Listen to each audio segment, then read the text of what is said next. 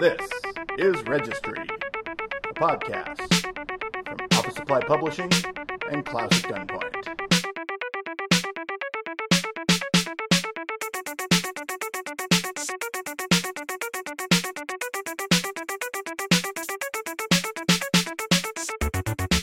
A film that a lot of folks don't think about when they think about the National Film Registry is called They Call It Pro Football.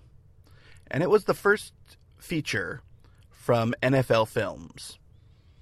And it sounds strange, you know. NFL Films is an amazing film producer, but we think of them as sort of just producing the games or those great game documentaries. But they are a serious and hardcore sports film franchise. And their company does amazing work and has changed television. And the sort of the start of their influence is this film. If you look at the way sports was shot in the 50s and 60s, lots of static camera angles. Usually it was 4, maybe 5 cameras. It was pretty plain, and we would look at the day, we wouldn't understand. And two things happened. One is This Is Pro Football by, I think it was Steve Sabol. I never know how to pronounce it, S-A-B-O-L. A magnificent film. It's great to watch. Even the opening, the simple narrative line. The narrator says, "The game starts with a whistle and ends with a gun." Booyah. Huge, amazing piece of work. And we sort of watch the film as it unfolds, and it goes through all of the sort of forms of football. It's an amazing introductory film.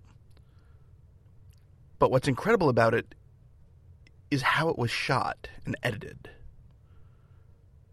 It was edited, I don't want to say with a breakneck pace, but it had a much more non-static, I guess. It's hard to sort of define the editing, but it's clean. It's beautifully done. But how it's shot was amazing. So much slow motion, close-ups, things you didn't see in sports at that point. You actually got in the huddle at one point. It's amazing. And when you think about it, it didn't just change how sports was done. And Monday Night Football is the other change. When ABC introduced Monday Night Football in I think it was 1969. It might have been 1970. But once they introduced that, they applied all of these concepts that had been applied to, they call it pro football. And the result is one of the longest running, highest rated shows of all time. And it absolutely changed how mainstream films were shot. Action films, when you see a close-up in The Fast and the Furious while probably Vin Diesel is doing a spin-out, what you're seeing is a reference to that work that NFL Films did with this, they call it pro football. When you see that slow-mo run with the guns, that's coming from this sort of ideal that was really popularized starting in 1967 with this film. It's an amazing movie. I believe it's been released on DVD a couple of times, and it's well worth seeking out. It's also, I believe, on NFL.com under videos. It might just be a clip, though.